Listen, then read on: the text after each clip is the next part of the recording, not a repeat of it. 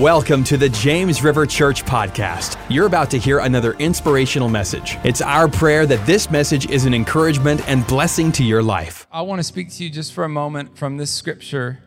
It says this in 1 John 2:6. Whoever claims to abide in him must walk as Jesus walked. Now, if you read that scripture, I'm going to read it one more time just to make sure you get it. Whoever claims to abide in him must walk as Jesus walked. Now, if you read that and it doesn't just make you go, whoa, that's a high bar, then you probably need to read it again. Whoever claims to abide in him, that's Jesus, must walk as Jesus walked. I was thinking when John wrote that, I was like, man, who is around John that's like claiming to abide in Jesus, being like, I claim to abide in Jesus. And I don't think it was actually like that, but that kind of your initial thought. I think it was more like John's looking at believers and he's saying, you know, here's a really great litmus test to how much you're abiding in Christ, how close you're walking with the Lord, is how much does your walk through life, what you're doing in life, reflect what Jesus did when he walked through life? Because if it doesn't reflect what Jesus did and who Jesus was, then maybe you're not abiding in him as close as you think you are, or as close as you ought to be, or even at all. Because whoever claims that must walk as Jesus walked. And I think sometimes we think of abiding like it's like this kumbaya moment where it's like, you know, what is abiding? It's like, am I humming? You know, like, am I, I'm abiding. Whoever claims to walks like Jesus. No, that's not abiding. Abiding is saying, God, I want to spend time in your presence. I want to open my ears to hear your voice. I want to remove the distractions from my life, the things in my life that don't draw me close to you. Some of those things aren't necessarily wrong, but they're things that take your time and your attention, because what is abiding? It's time and attention in his presence.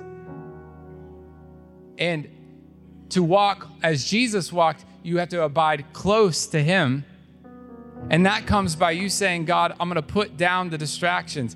At times as we've been talking about what this means, you know, my dad has talked about giving God your nights. So making a decision to say, you know what, my evenings were, you know, I typically like, as soon as the kids get down, I like to just turn on this show, or I like to watch the news, or I like to, you know, do this. None of those things are necessarily wrong. But when you take time to abide, you're getting close to the heat of his presence, the light of his presence, the person of who he is. And as you get close to his presence, your life begins to reflect who he is, and you walk as he walked. And if you're like, okay, well, what did Jesus do? There's a few places in the Gospels and also in Acts where it very concisely it says, this is kind of what Jesus did. I'm going to give you a couple of those. One is in Matthew chapter 9. Jesus, so this is just like a summary statement of what Jesus did. Jesus went throughout all the cities and villages, teaching in their synagogues, proclaiming the gospel of the kingdom, and healing every disease and every affliction. So when Jesus went around, he was looking for hurting people, but not just to say, hey, I'm sorry you're hurting, but to bring the kingdom of God to their situation, to bring supernatural power to their situation, to bring change to their situation. When Jesus walked into a room, things changed.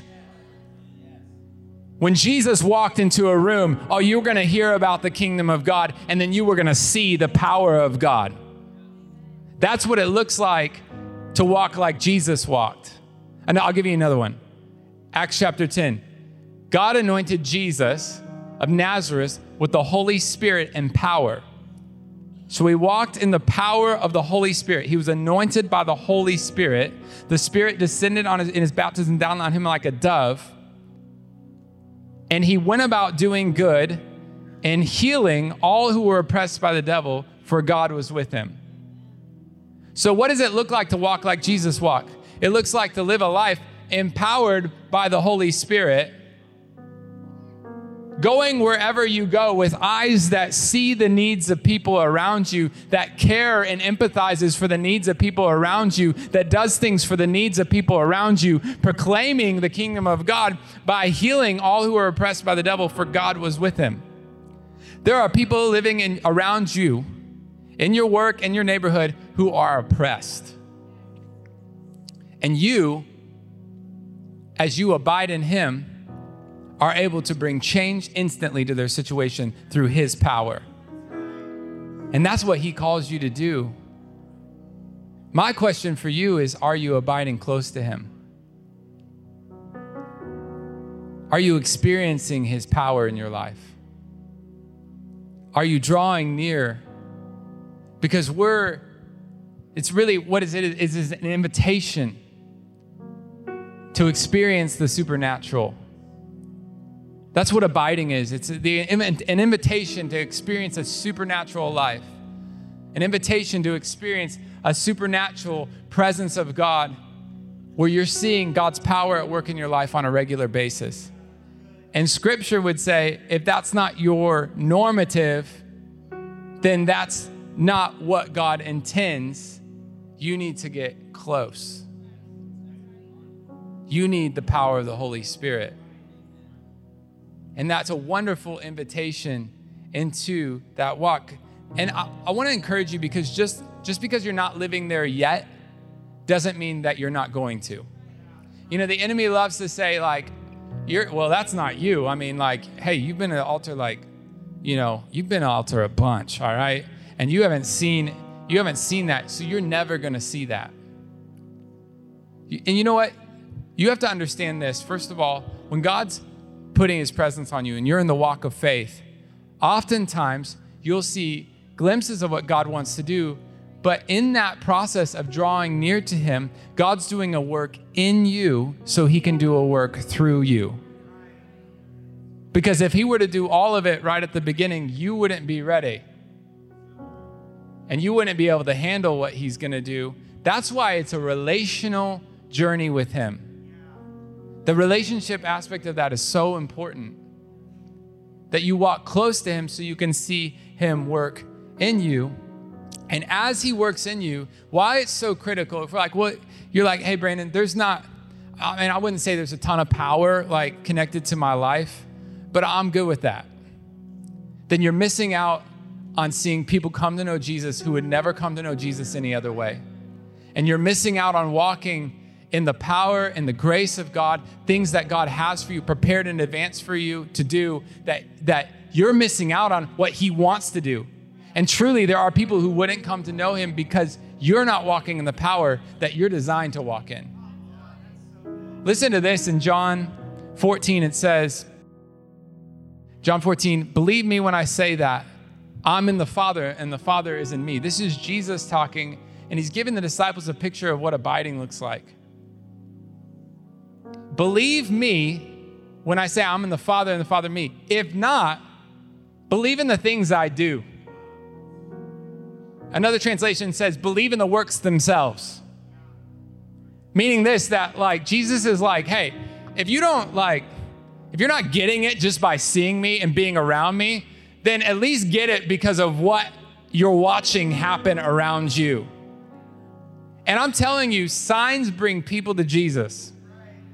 When people experience the power of God in their own life, or they see the power of God at work in somebody they know, it honestly is very hard to argue with like, no, that wouldn't happen any other way except God. And when that power comes, then you see people come to know Jesus. Just to illustrate this, I want to tell you a testimony. This is from Sunday. One of our life group leaders / discipleship dream teamers texted a testimony that on Sunday, a guy came up during prayer for the sick for healing in his back due to a lingering bull riding injury. After service, he came back up to them and said that his back was healed from any pain. And he wanted them to pray for him because he wanted to rededicate his life. He was healed and gave his life to the Lord. Come on, praise the Lord for that. Another guy in our staff prayer time, there was a guy from Nashville, came with a family. He's a guitarist, a really good guitarist, at least I was told. And I didn't see him play, but he's a really good guitarist, and he doesn't have a walk with the Lord. He was here last prayer meeting. And so he's in the presence of the Lord, and we're talking about God wanting to work in the lives of people, healing people. And he had hurt his finger, and he couldn't play guitar, which for him was a massive deal. And so he's sitting in the prayer meeting, he's like, well, I mean, he's not a Christian, but he's like, I'll give it a go, If God's healing, it can't hurt to try. So he prayed, and through the week, his finger was healed. And he was able to play. And then he started reading his Bible because of that. So God's working in his life because he was healed. Isn't that cool? All that to say, as believers, we don't have the option of apathy to say, oh, my life doesn't look like what Jesus did. But I think I'm pretty good with how I abide. No, we're invited into a supernatural experience through relationship so we can reach more people for Jesus. But it comes as we say, God, obviously there are things in my life, either beliefs that I've grown up in, things that I've set up in my thinking, offenses that I have in my heart, either towards God or towards people around me, that are hindering me from experiencing your power. And God, unless you reveal those things to me, God, I'm just living at this level. So God, I'm going to draw close to you. And God, as I do that, I pray that you would reveal things to me, that you fill me with your power. For some of you, you need to be filled with the Holy Spirit. For some of you, it's not that, you can't even receive that as you come forward because you're carrying so many other things that are like, yeah, this is just part of who I am. And God's like, well, not if you're going to do what I'm calling you to do. It's not. And so you have to be like, well, okay. Well, this is just how I live my life. This is how I do my time, or this is what I need. No, you got to come in and be ready to say, God, I'm open. I'm ready. Because I want to walk like you walked. I want to see what you did. God, I want to see how you want to work in my life.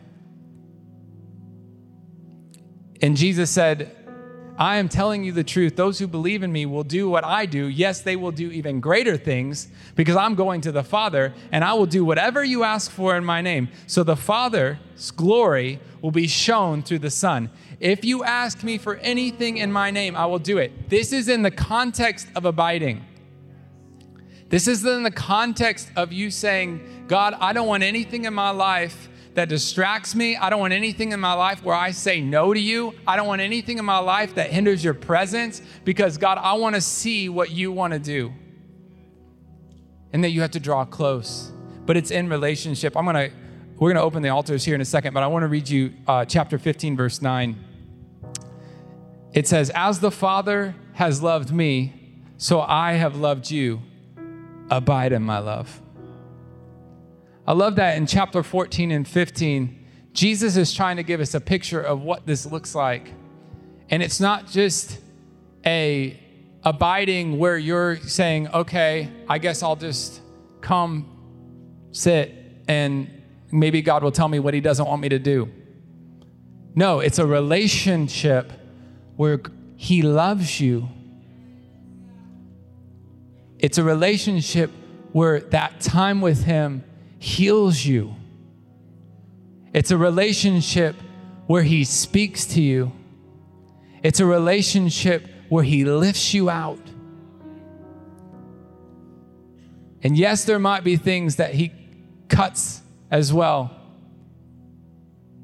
But the wonderful thing about walking with God is you get the benefit of a God who loves you enough to not leave you as you are, but also loves you enough to carry you on the journey.